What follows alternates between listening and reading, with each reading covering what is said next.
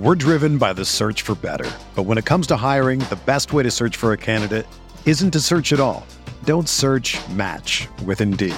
Indeed is your matching and hiring platform with over 350 million global monthly visitors, according to Indeed data, and a matching engine that helps you find quality candidates fast. Ditch the busy work. Use Indeed for scheduling, screening, and messaging so you can connect with candidates faster. Leveraging over 140 million qualifications and preferences every day, Indeed's matching engine is constantly learning from your preferences, so the more you use Indeed, the better it gets. Join more than 3.5 million businesses worldwide that use Indeed to hire great talent fast. And listeners of this show will get a $75 sponsored job credit to get your jobs more visibility at Indeed.com/Blue Wire.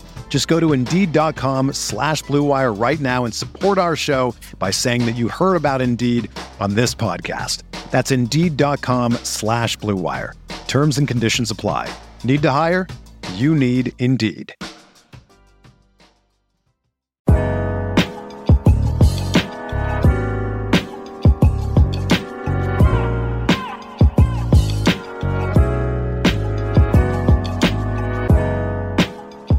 Hello and welcome to another edition of the Knicks Film School pregame show. My name is Andrew Claudio, aka GMAC, and it's time for a preview of the Knicks' upcoming matchup on Thursday night against the Philadelphia 76ers.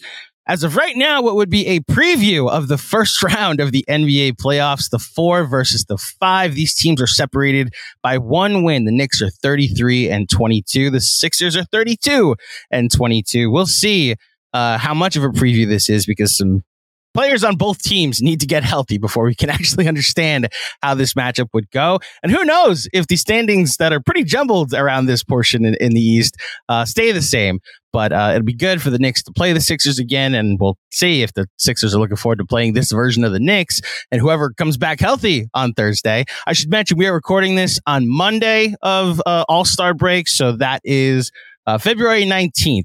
So any news that has happened in the last 3 days has not been addressed, will not be addressed because we're recording this before I go on vacation. When I say we, I mean Mr. Daniel Olinger from the Rights to Ricky Sanchez podcast. He's a writer for them over there. We've obviously had Spike and Michael on the pod. I'm happy to welcome another member of the Avengers crew that they have going on over there. Daniel, thank you for joining me. If I'm the third of the Avengers crew, am I like Hawkeye in this situation? Because, I mean... I'll let you decide which superhero you want to be. I figured you want to go at least Black Widow in that sense, or maybe even Thor at that. So does that mean that's their Cap and Tony in this situation? I would just have to assume so, right? Like, so who's Nick Fury? Ooh, Sam Hinkie is technically Nick Fury, isn't he? That's actually, you're right, because he's the one responsible for it all, even though not everyone knows that. So yeah, that's a good... No, but thanks for having me on, Andrew. I'm happy to talk Sixers next day, even with like loud construction noise going on behind me in the background. But happy to talk about this upcoming game we have. Well, as am I. Unfortunately, I'm going to do something that I'm sure all Sixers fans, yourself included, Sixers journalists too, probably. Let's talk about Joel Embiid's health, just to start. Let's have the conversation at the beginning of the show. And, there will be an Embiid Knicks connection and a conversation we'll have during this portion of the show. But I do want to, just from the Knicks fans' perspective that just isn't in tune to what went on in Philly when the injury happened, the way he was playing, he was the MVP front runner. The Sixers for a lot of the year were up there with the Celtics for what the net rating was. What was the mood in Philly when he got hurt? It was in Golden State, correct? So that's the thing. So you have to follow like the timeline of the season, because basically after the first half of the season could not have gone much better. Like they had like their record was like slightly below the Bucks, but they had like lost a bunch of close games. Or like, and as is a theme, basically every game Embiid had been out, but we're like absolutely shredding teams whenever he played. They had gotten to 29-13 right after, because if the 29th win was the 70-point game against the Spurs, where it was basically the peak of like I believe the call on the broadcast was Embiid at the peak of his power, which is what it felt like. Like just there is no answer for him in this moment. They were like on a 6-game win streak. Felt great. First game of the road trip, Maxi's out in Indiana, and Embiid lands weirdly on his knee. He keeps playing through it, but it's clear like, okay, he tweaked something in his knee.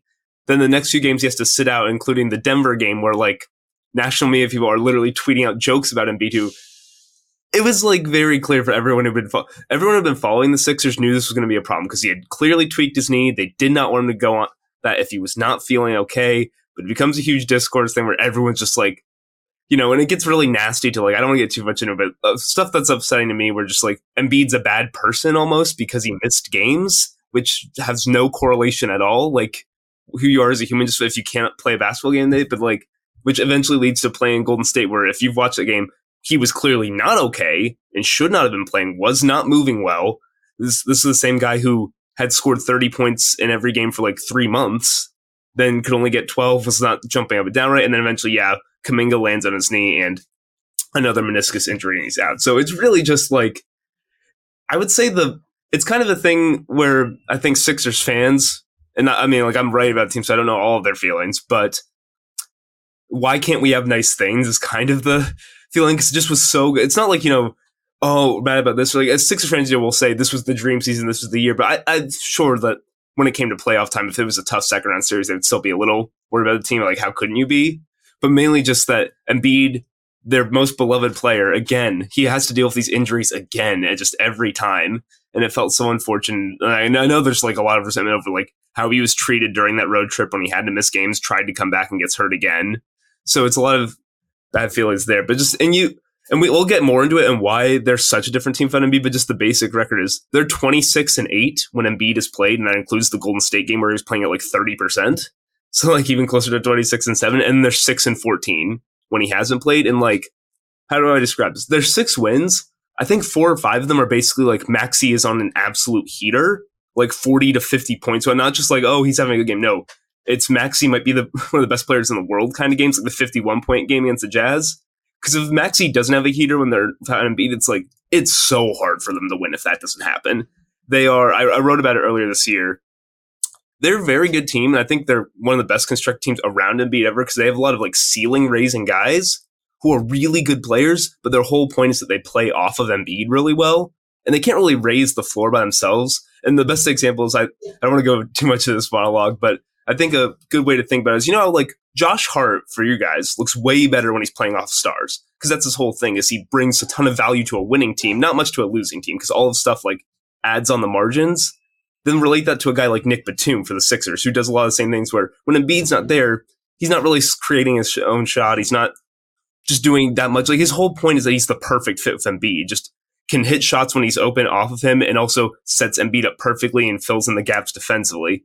But if Embiid's not there, it's like, yeah, he's not as important a player. So they're just in that situation where they're clearly just not the same team. They've looked better since they traded for Buddy Hield, definitely. But yeah, just they go from being like a top 5 team in the NBA to one of the 10 worst teams in the NBA usually when Embiid's not playing.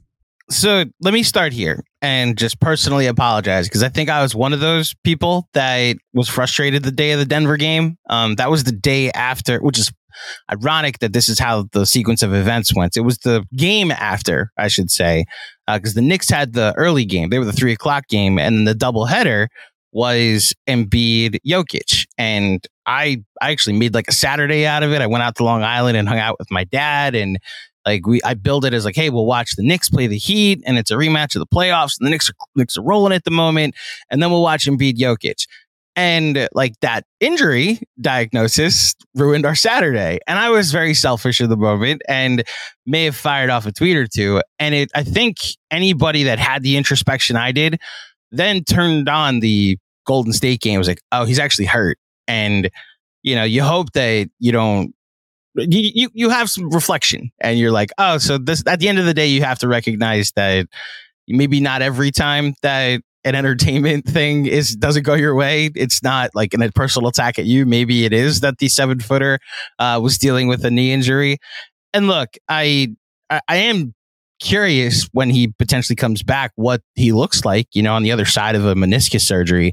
But in the meantime, I guess my question would be, like, you mentioned they're 6-14. You know, I'm not comparing them to Brooklyn like last year because Brooklyn, they were cruising with KD and Kyrie, and then there was a trade that happened. But they felt like an undeserved 6 seed. I look at the Sixers, and while they're the 5 seed at the moment, they're obviously somewhat falling. Does the seeding matter to you going into the playoffs, or is it just kind of like, even if we're a 7 seed and Joel's back, I still think the ceiling of this team is pretty high. Yeah, I get what you're saying there, and you're definitely, trust me, you're right about Brooklyn, because I watched the Sixers play them in last year's series. That was a very easy first round win. The Nets just did not have anything for them.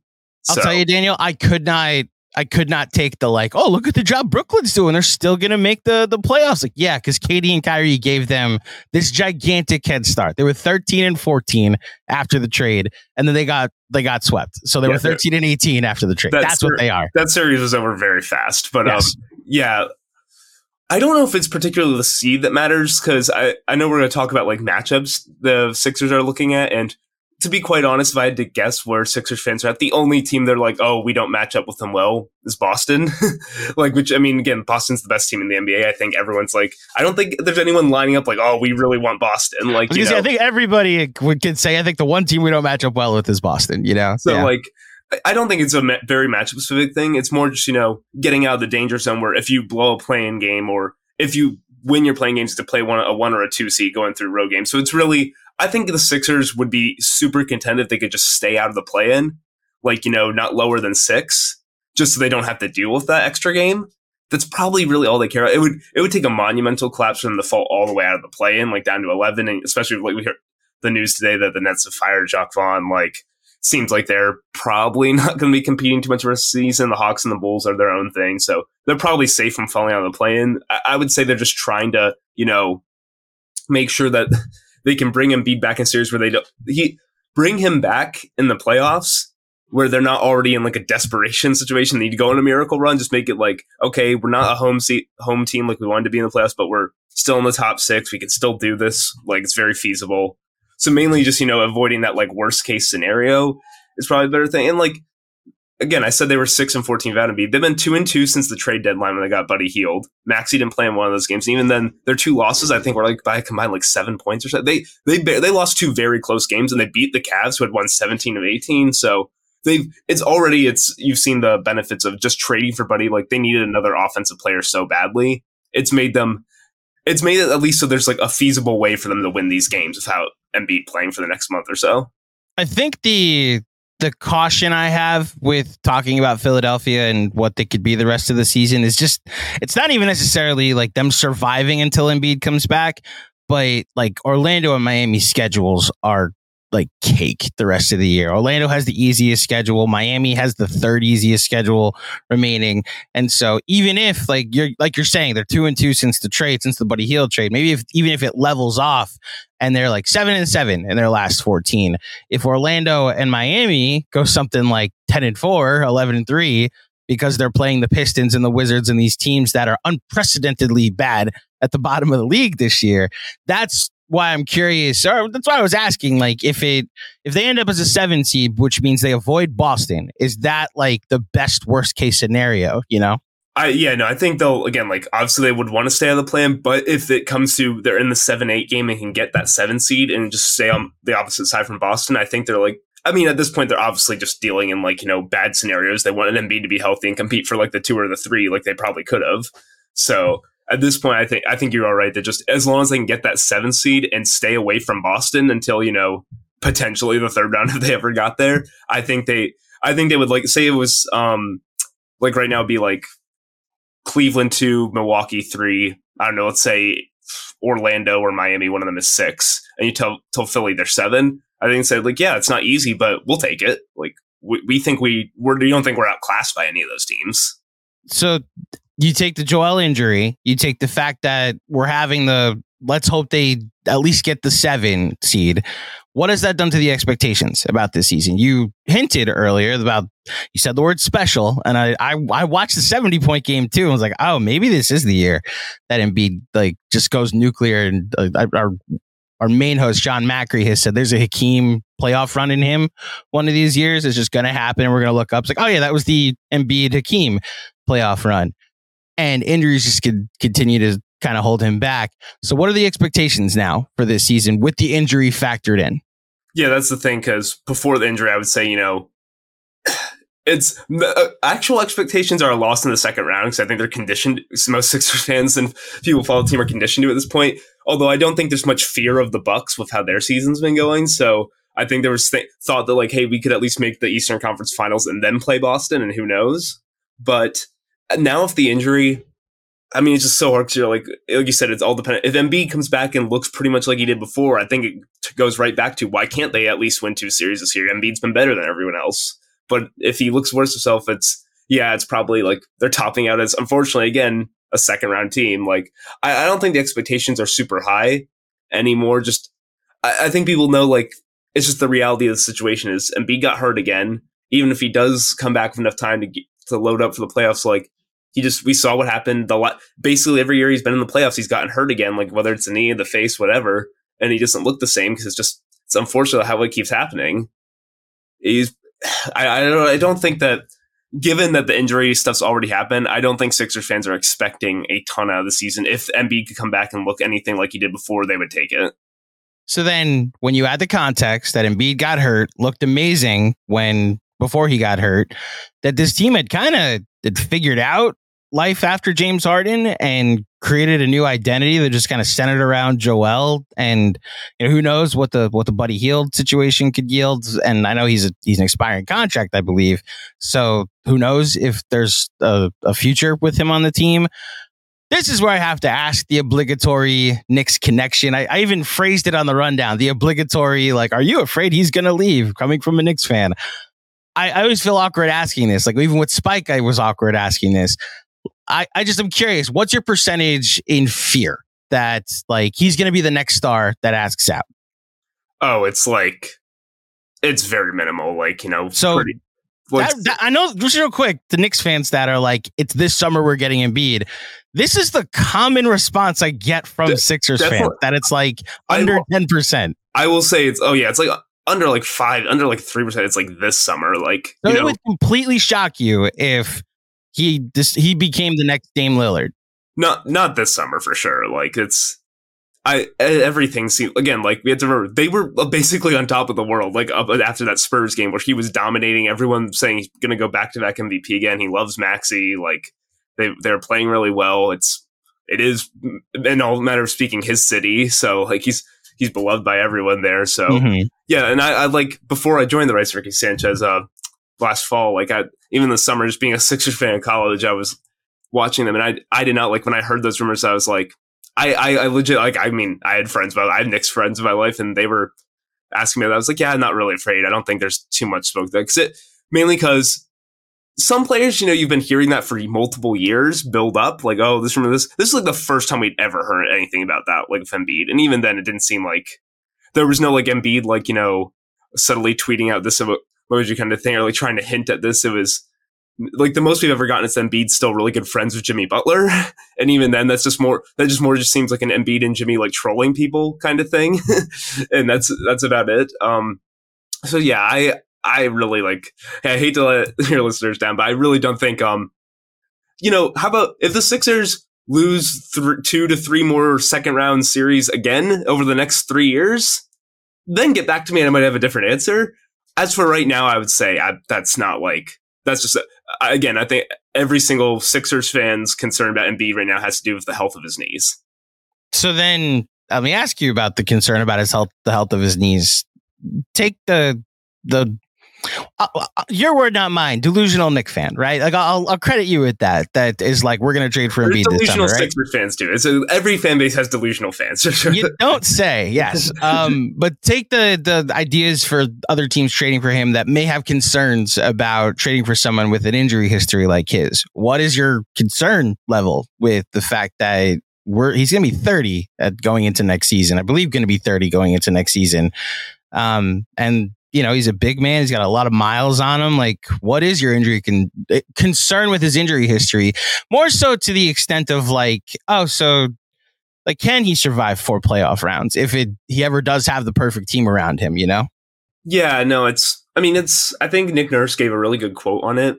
It was around it wasn't Nick. It was Daryl after, like, the trade deadline, Daryl Morey. They were asking about stuff like with Embiid's knee and, like, how did, like, his injury affect the trade deadline? And Daryl said essentially, like, everyone talks about, like, the best ability is availability. He's like, I don't really believe that. He's like, I would rather have a guy who has to miss some games, has these injury problems, but when he's out there, his ability like on the court stands out from the rest. So it is like, it's obviously a concern. Just how is Embiid going to age? Can he hold up for long enough? There's all the talks of this. They have to go to like the last few years. He's not doing it this year, but when Kawhi and the Clippers of Kawhi's degenerative knee condition and, trying to rest him all up for the playoffs. So maybe that's the timing, they're just, you don't want to wear him out during the regular season. But you have to just, every player is going to have their drawbacks eventually. Like the few in NBA history who don't are like LeBron and Steph, who are like two of the greatest ever play the game. It's really hard not to have like certain shortcomings. And Embiid's, the injury stuff, but he is one of those, however you want to rank it, I would say he's one of the 5 best players in the world. Even if you want to say he's at least 10, I think it's pretty non-negotiable that he's one of the 10 best players in the world. And it's really hard to get one of those guys on your team. So I would rather have that guy with his injury concerns than like not have that guy. So just generally speaking, I am like, it's not like I'm not concerned about it in terms of what it can mean for the future success of the Sixers or the future, how Embiid plays in the future. If, say, after this meniscus situation, like we know it seems from the reports that he tried to get it repaired instead of removed so that he could come back for the playoffs. I'm not reporting, I'm just like speculating. So like, if anyone's followed the Embiid injury case this year, it's like there very few specific details are being leaked about it. It all seems very vague and mysterious. But if Embiid comes back and his knee just isn't the same, he doesn't look like the same player, it's a bummer. But you have, like, is again, going all the way back to Sam Hinkie, the whole point of this is to get one of those, like, superstars who can win you the title. And Embiid, even though it hasn't happened yet, I think he is that talented a player. He could do that. So you have to just take his injury risks into it and accept that's who he is. But when he's healthy, he's that special. So you just kind of have to live with it. So speaking of the mystery around Embiid, this will be the last thing we talk about him before we talk about the basketball game on Thursday.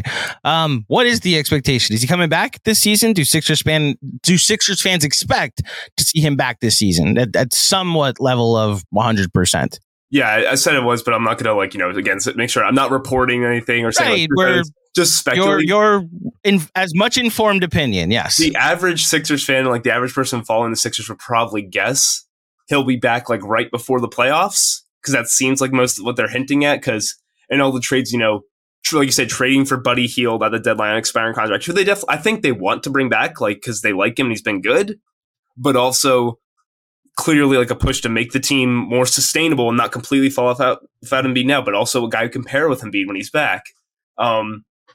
I would guess that Embiid is coming back, and at least at the very least, maybe it's like 3 to 5 games right before the playoffs, so he can just ramp up and get back to basketball, and then he gets back in for that. So not much of the regular season. Like I would not expect, first week of March, just a little bit after the All-Star break, Embiid's back. Like I wouldn't expect that. It's still going to be a minute, but I would be surprised if Embiid did not play basketball at all again this year between the regular season and the playoffs. Well, we'll see what version of Embiid we get if and when he comes back. We're driven by the search for better. But when it comes to hiring, the best way to search for a candidate isn't to search at all. Don't search, match with Indeed. Indeed is your matching and hiring platform with over 350 million global monthly visitors, according to Indeed data, and a matching engine that helps you find quality candidates fast. Ditch the busy work. Use Indeed for scheduling, screening, and messaging so you can connect with candidates faster. Leveraging over 140 million qualifications and preferences every day, Indeed's matching engine is constantly learning from your preferences, so the more you use Indeed, the better it gets. Join more than 3.5 million businesses worldwide that use Indeed to hire great talent fast. And listeners of this show will get a $75 sponsored job credit to get your jobs more visibility at Indeed.com/Blue Wire. Just go to Indeed.com/Blue Wire right now and support our show by saying that you heard about Indeed on this podcast. That's Indeed.com/Blue Wire. Terms and conditions apply. Need to hire? You need Indeed. This leads into a question for you to ask me a question if you have any, like your thoughts on the Knicks, your questions about the Knicks and what's happened since the Anunoby trade. And it's weird. We're kind of in like the third version of this season for the Knicks. There's the pre-Anunoby trade. There's January after they traded for Anunoby. And now there's just this walking wounded team that's dropping like flies and just trying to survive until the team gets healthy again. Your thoughts or questions on the New York Knicks? Yeah, I mean, mainly it's just, I mean, I've been watching them some, but just how the offense, like you said, with this wounded version of the team is how the offense is kind of functioning without OG and Julius out there. Because I think defensively, obviously, it's probably not.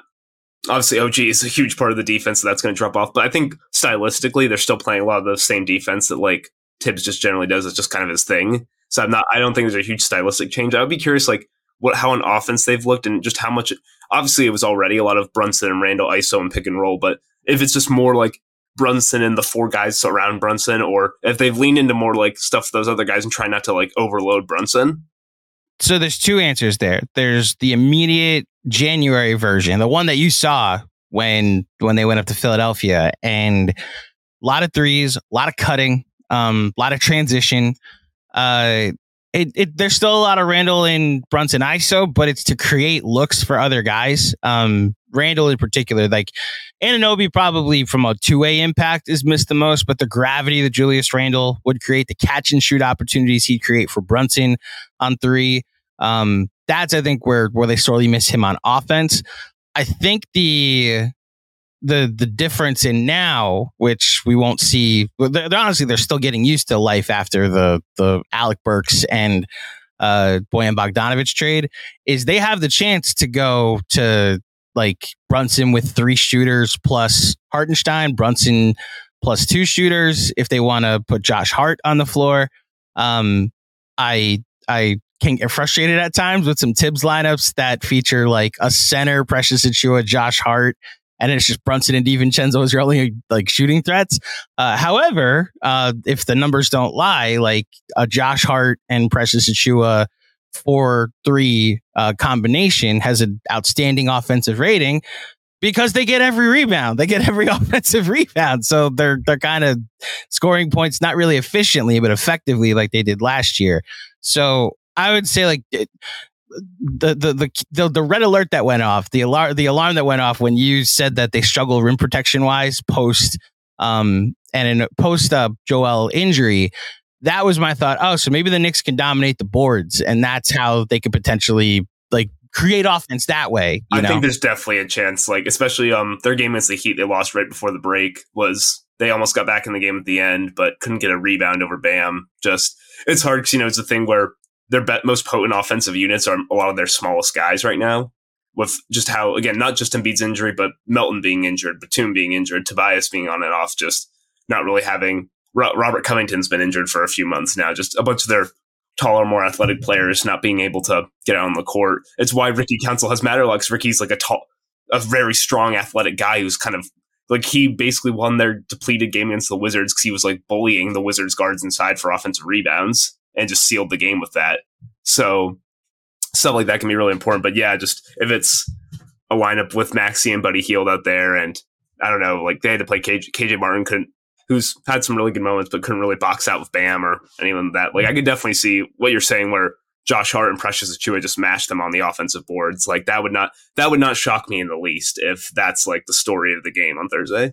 So I'll say this. Well, again, it's so weird recording this Monday. I never factored in like, oh yeah, 3 days is a long time. Like a really bad report could come out on Wednesday and it just like messes up this projection. But I would say that a reasonable, healthy Knicks team should be like, if they get three guys back for this game, I don't suspect that they'll lose because they're currently they've lost 5 of 6, and a lot of that has to do with the Hartenstein injury. A lot of that has to do with the fact that the last game against Orlando, they had like Taj Gibson and Obi Toppin's little brother. Like, God bless Jacob. I thought he was great in the dunk contest. Jacob kind of robbed a bit. We needed more discussion about how Jaylen Brown. Like, I am probably more biased against Jaylen Brown than most people. But man, those dunks were not good. You mean when he jumped over a chair? 10 minutes after somebody dunked over Shaq. Dude, no, yeah, Jacob Toppin got at the very least Jaime Jaquez was better, but like either Toppin or Jaquez should have been in the finals. But yeah, continue. The league didn't want to put 2 G Leaguers in the finals. I get that the button was pushed, Adam Silver. I'm glad he lost anyway. I think there's a version of this Knicks team that Knicks fans are excited to eventually see. That like I'm with you that I don't think it'd shock me if the Sixers won. I also think the healthy version of this Knicks team healthier version should be able to win this game. And the super healthy version with Anunoby and Randall back, and maybe even Mitchell Robinson back, has a lot of people projecting them to make a deep run this year. We're kind of cautiously treading through all of this because we have not seen this team yet. We saw it a little bit in January, and they went 15-2 over a 17 game stretch. But like since the Randall injury against the Heat, it's just been like, all right, so when do we get to see that version of the team again? If I could ask you from a Sixers perspective, who scares you the most? Obviously, we've said Boston is one. If you want to rank like the top 6 and like where the Knicks fall in there, you know, who scares you the most out of the East? It's hard because it's mainly Boston, not just because of how good they are, but also like just the history where the 6 teams that have eliminated the Embiid Sixers, it's been Boston 3 times. And I've written about this, talked about this before, like the whole Embiid falls in the playoffs thing is kind of fake, except when he's played Boston. Boston has made a play. He did not play well against Boston. The other series, he was very, very good. His team let him down. But the Boston series, he was not good against them. Miami, they lost the 2 games. He had to miss with a knee injury, and then were fine when he came back. Toronto's team, 2019, doesn't like really exist anymore. And the Hawks one, like people get mad, but like I've never seen Ben Simmons have like 4 of the worst games I've ever watched before, and that was the reason they lost that series. But ranking the other teams, obviously Boston won. Man, it could be the Knicks too, just because I don't know how much it's just because I don't know if there's much. The Sixers have always played Milwaukee pretty well. I don't think there's a ton, and obviously like the whole Doc Rivers thing is another subject, but I don't think Sixers fans look at the Bucks and think, man, there's no way we can beat that team in any way. And again, like I don't think there's anyone that Sixers fans would look at when they're healthy besides Boston, where it's like they think anything close to like hard to surmount. They just had that big win over the Cavs. Don't think there's a ton of fear there. At least for the Knicks, because at least the Knicks dominated the Sixers in that one game in Philly a little while back when the Sixers were relatively healthy. I can't remember if Melton was playing that game, and Melton wasn't. That's the one that I stood out because I saw the lineup data that like him in the starting 5 was pretty much a difference maker. People underrate him. Melton's very important to their team, but but yeah, I would just because I'm trying to think. The funny one is the Sixers. If you ask like a Sixers fan who they're actually scared of in terms of matchups, I know a lot of Sixers fans don't want to play the Pacers in the first round because the Pacers have been annoying them and scoring a ton. I don't think any Sixers fan thinks the Pacers are winning the East, but I think they're at the very least they're like if they play them in a first round somehow, like if they ever got to like a 4-5, which I don't think it would at this point, but that'd be like a 7-game series and annoying. I don't think Sixers fans have enjoyed playing against the Pacers the last 2 times, so I could see that one. Like, yeah, I mean it's really hard for me to when I kind of think it all out and like personally what I believe like I wouldn't pick the Knicks to make the Eastern Conference Finals, but man, it's just I want to see how these standings shake out and where the health is because. I could also see it if the Sixers aren't right and end up going to like 8 and it's say the Knicks, Bucks, and Cavs on the one side, like I would not be shocked if the Knicks made it the Eastern Conference Finals. That they're definitely up there. And then we haven't even factored in again, like I personally don't think the Heat have been very good this season, and I want to believe that it's not going to happen again. I would also not blame a Sixers fan. Like if I asked a Sixers fan on the street in Philly, like, hey, which team scares you the most after Boston? They said Miami. I can't like blame them for that. I get it. We're all kind of shook by what happened to Miami last year. We're like, all right, they're an 8 seed. They're out of my life forever. Milwaukee will make quick work. Oh, they're in the finals. Like, yeah, we're all. I'm there too. In that, I think they've been bad this year. I also see a very easy schedule the rest of the way. And I've been texting my buddy Giancarlo Navas of the Miami Heat beat, and he's like, I think they're bad. Like, you don't have to worry this year. It's like, no. I'm not getting okie doke. I'm not getting roped in again this year. They were bad for 83 games last year. Yes, exactly. Like they were bad for 83 games and 3.5 quarters. Yeah. They were about to lose to the Bulls. The bad Bulls team had them shook, and they never mind. It's like 3 offensive rebounds and a couple Max Juice threes away from them losing in the play-in, but they end up making the finals anyway. Yeah, so it's my long-winded way of saying I don't know if I would confidently say the Knicks are the second scariest team in the East to me personally or to a Sixers fan, but I also don't view it as like, oh, the Bucks and the Cavs are a level above them. I don't. Like, I think, honestly, it's like the 6 to 7 teams after Boston, I think, are on not that too different of footing, where they're all like, it's going to be crazy playoffs. I think there's no like huge disproportionate advantage. Like, if there's a Bucks-Pacers series in the first round, I think the Pacers could maybe beat them. Like, it could happen. So it really is just like I view Boston as like unless something happens to Boston, I think they might just cruise through everybody. But I do think the Knicks are like, there's no reason the Knicks can't be the second best team in the East. How about that? Listen, that's where I've kind of landed. That I'd like to see that version of the team. Yeah. I think the January version we saw gave me some high hopes.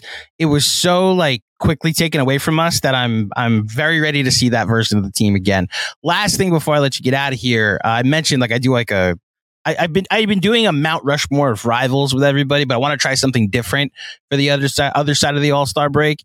So just I recognize you're somewhat younger than me, but I want to see what the generational gap is in like your favorite Sixers, or what like the players that drew you to the team first. So how about I had said 5. I'm actually going to on the fly cut it to 4. Your Mount Rushmore of favorite Sixers. See, yeah, Mount Rushmore is different because well, that's funny because I actually wrote about like the Mount Rushmore for the Sixers, not my personal one, but like the Sixers as a whole. Mm-hmm. Like if it was the organizational one based on the 4 greatest players, 4 most meaningful players, I think I got it to Wilt Chamberlain, Dr. J, Joel Embiid, Allen Iverson. Mm-hmm. So that's the Mount Rushmore. What's your Mount Rushmore, you know? Embiid's still on it just because I've grown up with him. The other ones are interesting because I think the 4 I'm trying to decide between for the last 3 spots are it's a very different 4. Like I think Maxi's in consideration just because he's meant a lot to me the last few years. And like when I started really writing about the team, he was a guy I wanted in the draft and he turned out so great. So he's up there. When I was like first getting into basketball, like watching the Sixers a lot as a kid, Andre Iguodala was the star of their team. Like it was fun. I know that those Sixers teams aren't remembered super fondly, but I enjoyed them and they were competitive. And Iguodala I thought was a fun player for a bit. So speaking of robbed and dunk contests, yeah, 100%. Different one that I didn't get to watch live personally, but like I always have a soft spot for Moses Malone because he's one of the most underrated players in NBA history. Like I used to do this game with people where I would say make them guess like how many times he's been an All-Star and MVP because he has 13 All-Star appearances and 3 MVPs, which I don't think gets talked about enough. That like there have like been like 6 players ever to hit those marks. Like Moses was an incredible player, like one of the rare like multi-time MVPs who got traded multiple times, just an all-time great who doesn't get the respect he deserves. And then for personal reasons during the process years, I mean, TJ McConnell was just a hero, like for what he did. The Knicks buzzer beater is forever like immortalized. Well remembered as a Knicks fan, yes. Beloved by Sixers fans. So it's really between those 4. I love Iguodala, but he is like, I'm going to take Iguodala off only because he, honestly, as much as I loved watching him for the Sixers, he's going to be more remembered for his years with the Warriors, probably. Like, and I guess you could say Moses, like his years with the Rockets, but I think most people remember Moses as a Sixers champion and the MVP of the 83 team. So I'll give, and I want to highlight Moses as one of the older players. So for me personally, I'll say Embiid, Tyrese Maxey, TJ McConnell, and Moses Malone is for 4 very different players. Hey, if you wanted to keep Iguodala on there, on my personal Mount Rushmore, like Jamal Crawford's there, and it's solely because of like when I finally like was able to drive and go to New York City by myself, we'd go to Knicks games and we'd wait outside and he would be one of the few that stopped to sign autographs. He was also like a bucket during a decade where the Knicks didn't have a lot of guys that got buckets. So everybody's list is personal and different, and it what makes it cool. Daniel, thank you so much for joining me today. Before you get out of here, please let the fine folks at home know where they can find you and all your stuff. Yeah, Andrew, thanks so much for having me on. It was a great time. And yeah, you guys can follow me on Twitter, X, whatever you call it, at Dan_Olinger, as Andrew was very kindly put up on the screen there for those watching. And just the Right Turkey Sanchez is on Substack now. So, subscribe to the newsletters there. So I write in my column, The Danny, named after Danny Green, who maybe another guy should have considered for that. Although he wasn't with the Sixers long enough to be a Mount Rushmore guy, but still writing there all the time. Usually can be stuff like, a lot of times it's film breakdowns or stuff about certain players, the players Sixers acquire, or I should have something coming out on Kyle Lowry pretty soon. So just a lot of that kinds of stuff where I try to take a look at the game and help people learn it better. It's just something I'm passionate about. And, also making a lot of videos for everything on the Right Turkey Sanchez, Twitter, YouTube, TikTok, just all that stuff, making videos all the time. So yeah, just follow Right Turkey Sanchez stuff and you'll see my work. Yeah. Long Island's own Danny Green, by the way. Yeah, the local boy here in New York. Daniel, again, thank you so much for joining me. Good luck in every game except Thursday and then the other times that they play the Knicks the rest of the season. So thank you so much for joining me. And thank you, everybody, for tuning in to this edition of the Knicks Film School podcast. The Knicks Film School pregame show. I will be back on Saturday with an episode that's also pre-recorded. I apologize in advance if something happens in the Sixers game that changes the stakes. This is where my wife will get very mad at me for doing some selective editing on our vacation, but like ball doesn't stop in that sense. But thank you so much for tuning in. If you're watching on YouTube, please like the video. If you're listening, please leave a 5-star rating and a review. Until next time, thank you for listening. Thank you for watching. Enjoy the game tonight, and I'll speak with you soon. Peace.